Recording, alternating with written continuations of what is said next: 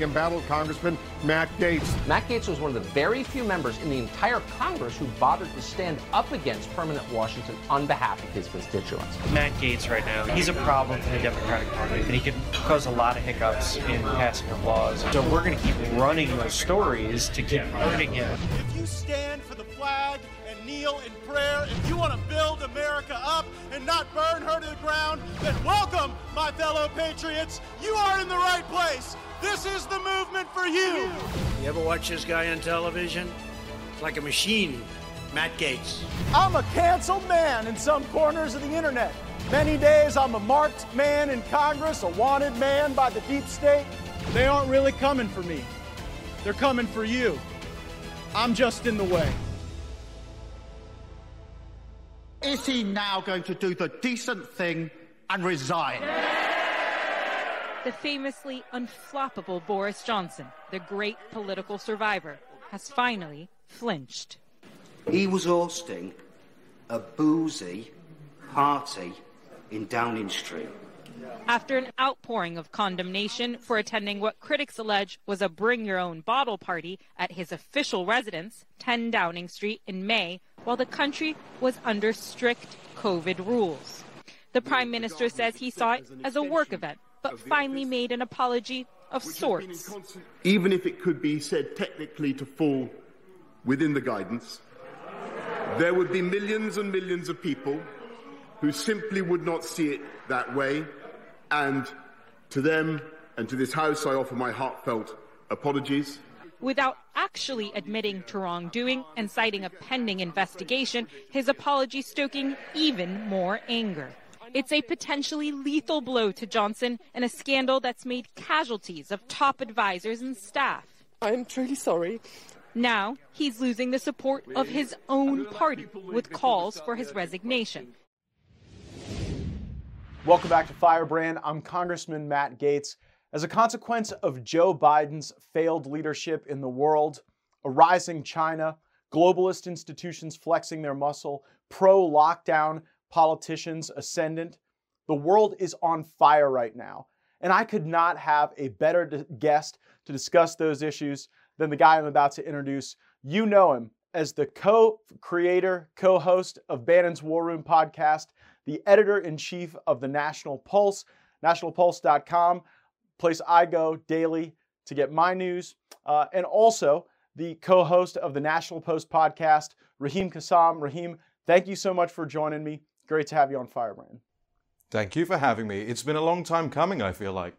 Well, I really view you as one of the top information operatives on the populist right, and you may resent and reject that characterization, but really globally, you seem to see a lot of these trends as they're unfolding, and with events unfolding as fast as they are today, I can't wait to get your perspective on a number of things. But for those who don't know, Raheem was really the guy who was the catchment apparatus for all of the energy that was behind Brexit. You know, for many years, there had been a populist movement in Britain, but really no infrastructure to support big election wins like you saw in Brexit. And I remember traveling around the country campaigning with Nigel Farage during the last presidential election, and he talked about how you would sit in the pubs in Britain, in London, and you would listen to the discourse and use that as part of the cauldron to churn out speeches and op-eds and press releases. And now as we see, you know, the UK, I think, revert to its establishment mean in Boris Johnson in much the way the United States has reverted to an establishment mean in Joe Biden. I wonder what you think about kind of what you see in the politics of the UK at this time. What's an amazing question for somebody like me, because I will try and bend anybody's ear off about what's happening in the United Kingdom right now. So thank you for that. I mean, predominantly the way you surmised it is correct. In a post-Brexit world, you had the Conservative Party, which is by no means conservative. It's just a moniker nowadays. try to reestablish itself as the electoral force in the United Kingdom, and they did a pretty good job of it. Boris Johnson got a whopping 80-seat majority in the House of Commons. It meant that he could basically rule as he wanted to, introduce whatever legislation that he or his wife, which I'll get into in a second, wanted him to, and it hasn't worked out very well because, as the Conservative Party always does, it kind of reverts to this establishment, disconnected with the public type of governing philosophy. And now there are all sorts of scandals swirling around 10 Downing Street, which is the executive branch of the British government, not least to do with Boris Johnson's new wife.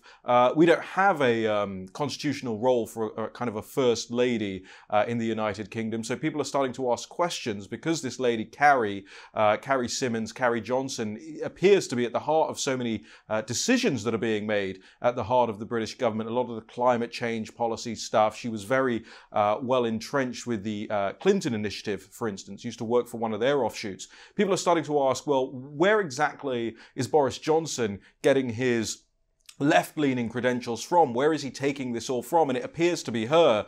And there are scandal upon scandal upon scandals which are building in the United Kingdom right now. If I were a betting man, I would say that Boris Johnson doesn't look like he could desperately hold on to power for much of this year. It does depend if there's a challenger from within the Conservative Party, but it looks to be a tumultuous year in British politics in the very same way it looks to be a tumultuous year in US politics. Well, is that a country that's just gone, Raheem? I mean, one of the questions we have to ask in the United States is, is the motherland kind of a thing of the past? Have they allowed so much unchecked immigration? Have they allowed a deconstruction of the social fabric, kind of emerging out of how urban London became and the suburbs of London kind of flipping against those on the right?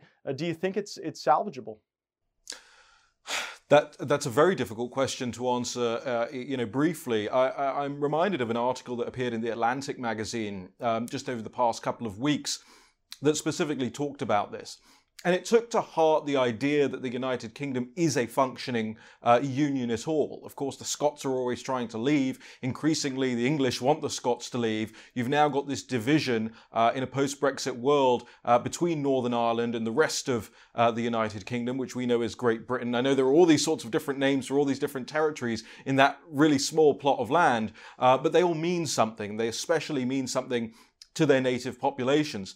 And, what the writer in The Atlantic concluded, and I actually couldn't agree more with this, which is very rare for me in The Atlantic magazine, but it is that there isn't necessarily a belief in Britain, and there isn't a belief in Britain amongst the public, amongst the establishment, amongst the media, because there isn't anything such as Britain. Nobody's actually stepped forward and described what Britain is in the 21st century and where it needs to go. There is no long-term strategic thinking. And as I sit here in the United States and look sort of wistfully back at a Britain I remembered growing up as a child and don't really recognize that in the modern Britain anymore, I see the same things going on in the United States today. Very, very little in terms of long-term strategic imperatives that emanate from the institutions that we're told are supposed to do that. And you could take the pandemic as an example. The NIH, the NIAID, for all these decades have told us that billions upon billions of your dollars, your American taxpayer dollars, have been funneled into pandemic preparedness. But then when the pandemic actually came along, there was no preparedness to be had. Well, the same thing occurs in foreign policy. You funnel billions upon billions as a nation into foreign policy, its apparatus, the institutions, all of that. Some wonderful buildings in Washington, D.C., but not any wonderful thinking that's coming out of them. And for Britain, this is as big of a problem, if not a bigger problem, than the United States. I will always say, to quote Vera Lynn, there'll always be an England. What that England looks like, I'm not sure anybody has actually managed to put the sentences together that really describe it. And that's the biggest problem. There's a vacuum of ideas right now. And when we think about how history is going to judge the Boris Johnson era, you have to look at the government incompetence as well as the embrace of this very globalist pro-lockdown regime. And we've seen that embrace, in other parts of Western Europe. I know you talk to a lot of the folks who serve in representative government throughout Western Europe. What are you hearing about sort of the reconstituting of the populist movement, the extent to which these new issues about healthcare freedom kind of inform on political activism? Is this a time when populism, you think, is ascendant broadly there, or are we going to see more of the Boris Johnson flavored surrender to whatever is kind of churning out of these globalist institutions that, like you say, have really failed the people of the world, certainly over the last several years? Well, you use a very interesting, and this is a word I use a lot too, institutions, right? And in as much as we can complain about the corruption of the institutions as we've known them, in as much as we can point to the failures of the institutions as we've known them, I'm afraid the political right hasn't particularly done a good job of creating new institutions, and it certainly hasn't done a good job of reforming old institutions. One of the things that I said when Trump first took office back in 2016 was there is this entity called the National Endowment for Democracy, which gets its money from Congress, hundreds of millions of dollars a year, and the president of the organization is appointed by the President of the United States. And there should have been a move initially in those first couple of months to use every single piece of power at the president's fingertips to change the apparatus. And you change the apparatus by changing the leadership. If you can't change the leadership and change the apparatus, you have to start again, start new institutions. Now, the populist cause around the world is only growing, I think, in steam. You're seeing people who I would have never thought that I would stand shoulder to shoulder with, who are coming out as on our side on a whole range of different issues. I think of people like Russell Brand, for instance. I mean, I watched Russell Brand many years ago when he was in debate with Nigel Farage on the BBC one night, and he was on the opposite side of the debate, and he was we were in the green room, and he was having his chest hair backcombed by one of his staff assistants, to zhuzh up his chest hair so he could go on this television program and be this Lothario and get all these people to like him. And I just thought, oh my goodness, what an absolutely awful individual. I don't want anything to do with this person. And as time has progressed, you start to see people come around to a more populist way of thinking, and I actually listen. Rogan too, right? I mean, hasn't Rogan really gone through a red-pilled evolution even over the last several months? A lot of the old feminist thinkers now are starting to realize, as they come under fire for being TERFs and whatever the latest trend is of calling them. And so what do you do with that? What do you do once you get a group of people together who aren't necessarily strictly ideological bedfellows, but who find common cause in things? Well, you're supposed to start institutions so that you can have these discussions, hash these ideas out, and come up with policy proposals on the back of it. I'm afraid that barring some good conferences and things like that, the political right is actually pretty bad about setting those things up. We have some fusty old think tanks here in Washington, D.C. that churn out a white paper or two every so often, but you don't actually have the philosophical, intellectual undergirding that you need to assist the populist movement into that next step. And that's what's missing in this equation to me. It's very interesting, and yet despite that infrastructure, we do see successes. And you were one of the early people to see that coming in the United States for Donald Trump. And I think that you saw a lot of the conditions that you were able to harness and really give an infrastructure to in Brexit starting to gel around the Trump candidacy. Is there anything that you can see regarding this political realignment in Western Europe that forecasts anything or teaches us anything about the way the balance of power might shift in the United States in the midterms, or still too early to tell? Well, it comes back to your question about Boris Johnson and the Conservative Party. I sat behind, there are pictures, much to my chagrin, of me standing behind David Cameron when he launched the Conservative Party's election campaign back in 2010, with Big Ben in the background and the River Thames and the House of Parliament in the background. And it felt like a real sea change moment after 13 years of failed Socialist Labour Party lack of leadership in that country. And of course, what did Cameron do the second he got into power? He made an electoral pact with the Liberal Democrats and governed effectively as a liberal Democrat, tried to get out of holding a referendum on the European Union. We soon showed him in that regard, but there was nothing that came out of that government that was particularly revolutionary. There was nothing that came out of that government that was particularly conservative in terms of policy proposals. And so when I look at the midterms and I see everybody, across the United States saying, rah, rah, sis, boom, we're going to win a red wave, it's going to be fantastic. I say, but what would be the point if you then have a leader McConnell, a leader McCarthy, and a GOP chairman, Ronna McDaniel? It would be the same thing as watching David Cameron and Nick Clegg walking into 10 Downing Street and running the country as Liberal Democrats. So what the right must do in this country before the midterms is make sure that they have people in power, in situ, in positions that can either oust those people or hold them to account for the bad decisions that we know they are going to take once they get control.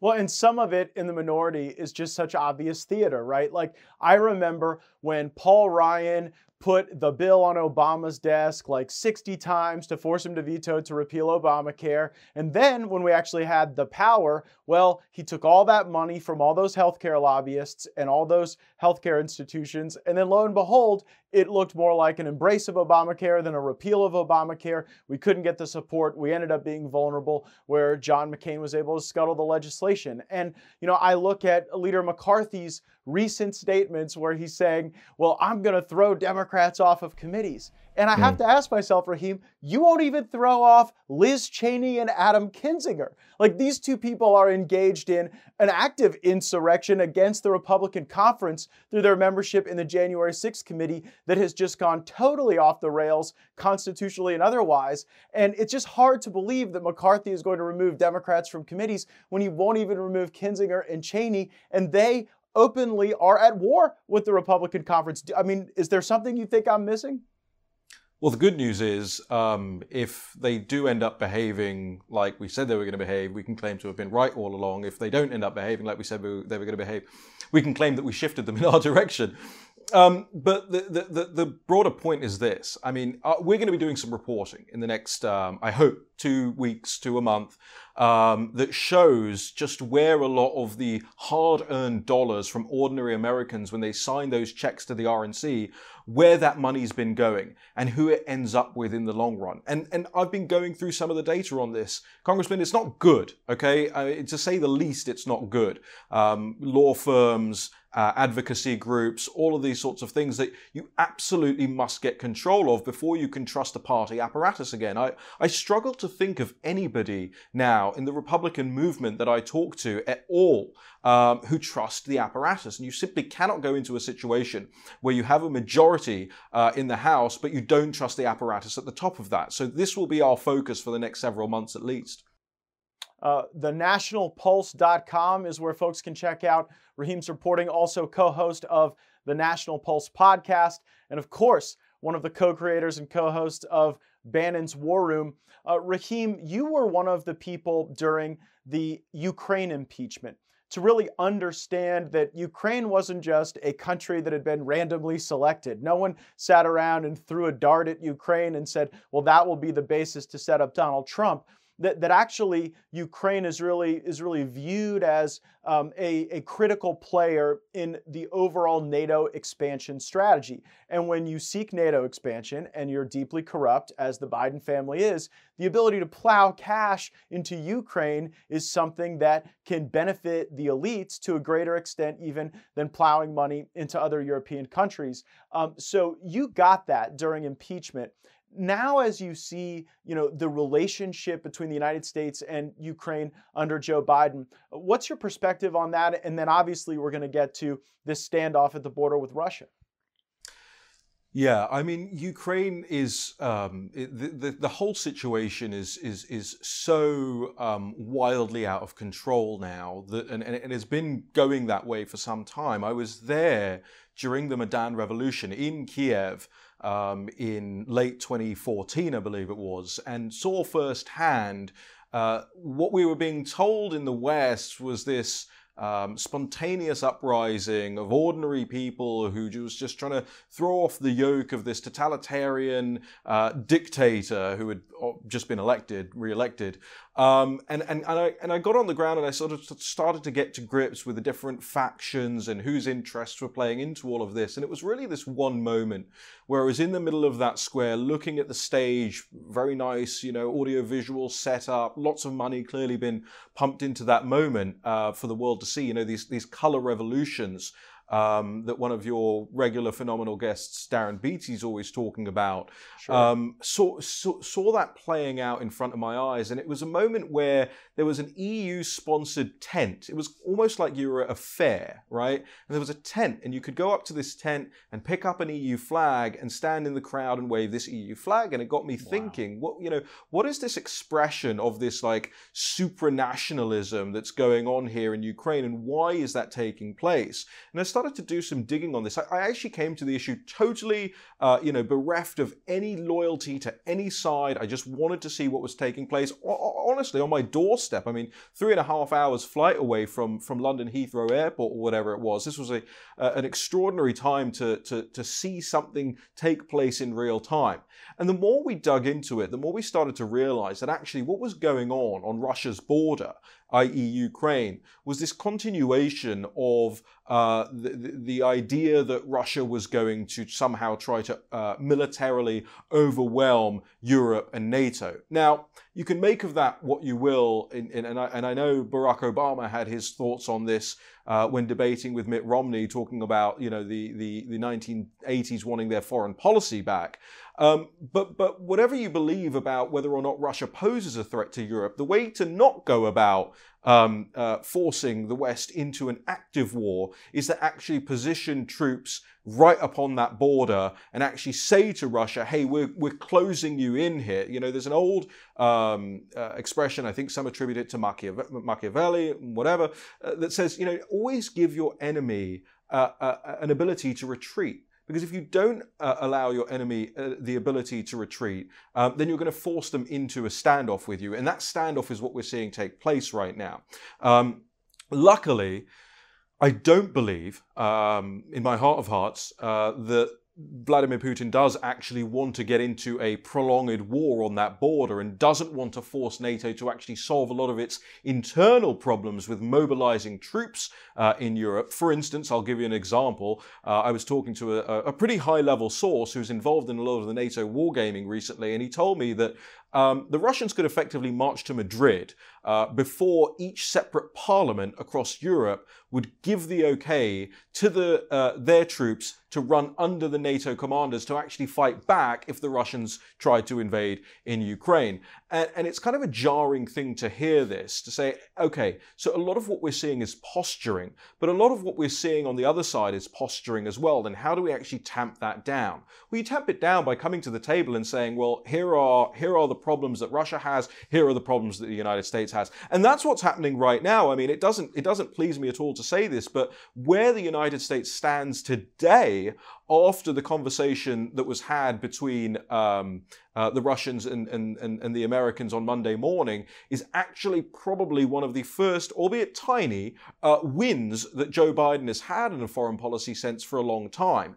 And that could be attributable to what's happening in Kazakhstan as well, or it could just simply be attributable to the fact that Vladimir Putin was after one thing and one thing only during this whole fracas over the last couple of months, this war of words that we've seen taking place in the media, which is to say, you guys are going to have to recognize that we will not accept Ukraine as a NATO power. And it does seem to me that the Americans and NATO are starting to accept that if Ukraine is subsumed into that NATO power structure, then they are going to have a hot war with Russia, which they are not prepared for, as I just said. And it seems that Putin does have outs if he's able to obtain those concessions on the expansion of NATO. And, there are basic questions sort of about the viability of the Ukrainian government. And we always seem to see like the war hawks tell us that it's the obligation of America to go and prop up governments that seem to have a whole lot of their own problems. And I wonder whether or not Europe wouldn't be more persuasive as the energy market for a lot of that Russian LNG than the United States trying to assert itself in this resolution somehow. But it'll be remain to see. I think what I see right now, Raheem, is that there are three principal vectors of global power competition.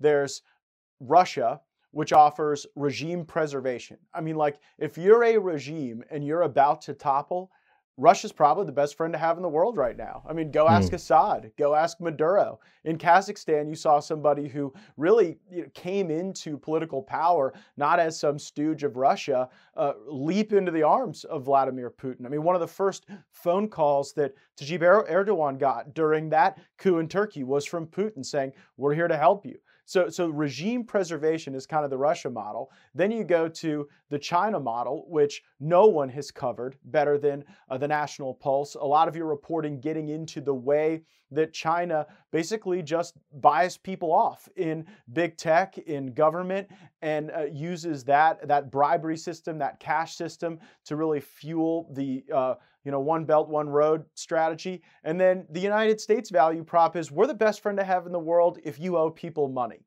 Like, if you are a debtor nation and you owe money to globalist institutions, we could kind of keep the banker off your back that long. And I'm just kind of wondering, as you see these flashpoints around the world, how that is going, and particularly through the lens of the terrific reporting at the National Pulse that's covered the Chinese Communist Party's malign influence campaign that seems to be pretty darn persuasive without a whole lot of hot lead flying. Right, and that is one of the most terrifying things, is that there is a power in the world now that is able to quite, I wouldn't say easily, but at least they have a lot of people who are amenable to how much the Chinese Communist Party is willing to throw its weight around. A lot of this comes from the fact that, I want to bring it back to the institution point. I don't think America has a very serious long-term strategic foreign policy anymore.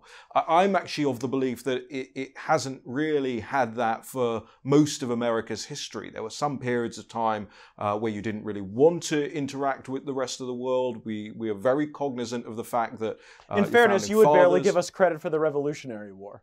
That's also true. That was a fight You're between grading Englishmen us on and other the Englishmen. Right.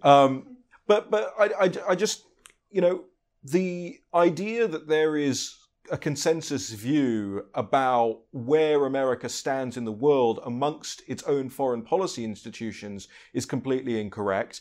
The idea that there is any kind of cohesive foreign policy from administration to administration, by the way, this is not limited to Democrats. You don't think that the neocons in the foreign policy establishment kind of create an American narrative over time? I mean, I think it's only recently that we've started to deconstruct that under Trump. But I mean, if you look at the Obama doctrine and the Bush doctrine and the Clinton doctrine, I mean, they're not all that dissimilar. The establishment seems to be able to sort of weave itself into one American policy. You wouldn't give them that?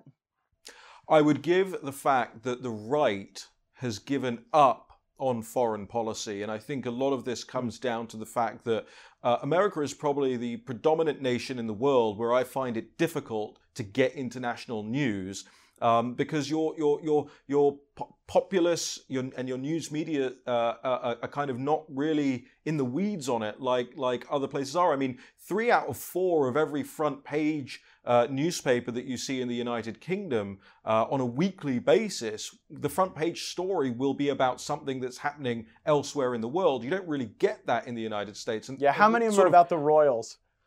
The rest. But that would bring me back to the point that I'm trying to make about the idea that the institutions don't really have this sort of common thread. Now, the right has, I think, as a result of this lack of interest, I mean, nobody really votes for a government in the United States based on their foreign policy.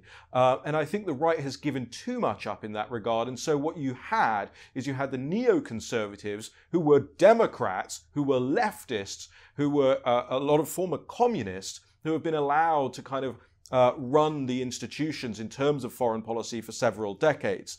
That bled over to the right, and as we know, there are a lot of now right-wing institutions that take the neoconservative interventionist line on so many things. But there has to be an America First foreign policy. That it can't just be we don't care about what's going on overseas. It can certainly be that it ranks far lower. But when you come to issues like this, when you come to issues, I think Trump did a wonderful job with NATO, by the way. You know, reading them the Riot Act and telling them to pull their socks up and pull their weight on the world stage, and they actually tried to do it while he was in office. And then, of course, you have a return to this old fusty mentality. Listen, here's everything you need to know about American foreign policy right now and the lack thereof it, which is that the United States institutions fundamentally still at their core believe that flying the LGBT flag or the transgender flag from an embassy somewhere around the world is somehow making a point. And the only point it makes to most of those countries is that America is an unserious nation on the world stage. This is what I mean when I say there has to be a renewed interest in what America's role in the world is amongst the America First movement, and that can only come by forcing these Democrats out of these institutions and taking a role in foreign policy again.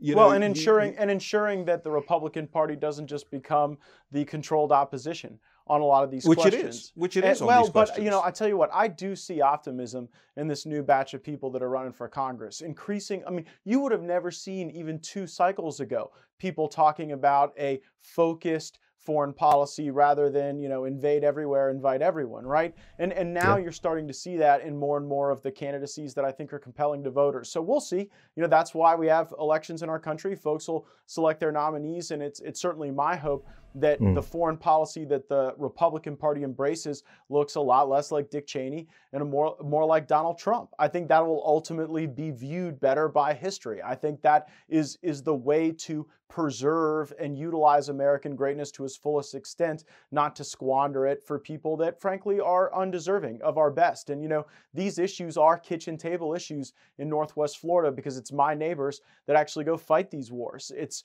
you know, the schools in my district that are without the room mom when somebody has to deploy, and when they have to do it 8, 10, 11 times, you know, in circumstances that I think have been dubious as a consequence of poor leadership, not diminished patriotism on a part of our fighting force. I think that the Biden regime is going to be judged by a lot of their decisions as they unfold, and if they squander American greatness, I think that the American people will not take kindly to that.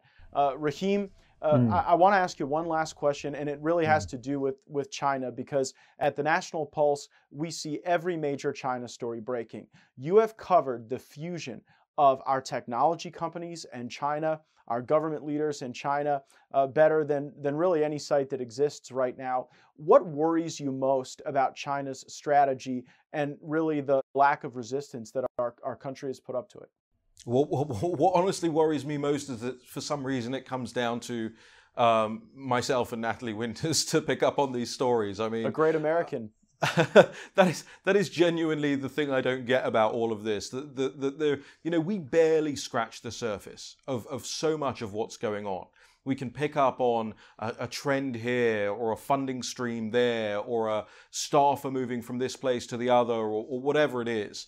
But it terrifies me that there isn't the journalistic interest in what China is doing. I mean, the amount of land China is buying through either individuals or through businesses across the United States is absolutely staggering. But you know why there isn't the journalistic interest? It's because they're corrupt. It's because they're on the take. It's because that's the corporate companies media that are controlled by the Chinese Communist Party are a huge part of their ad revenue.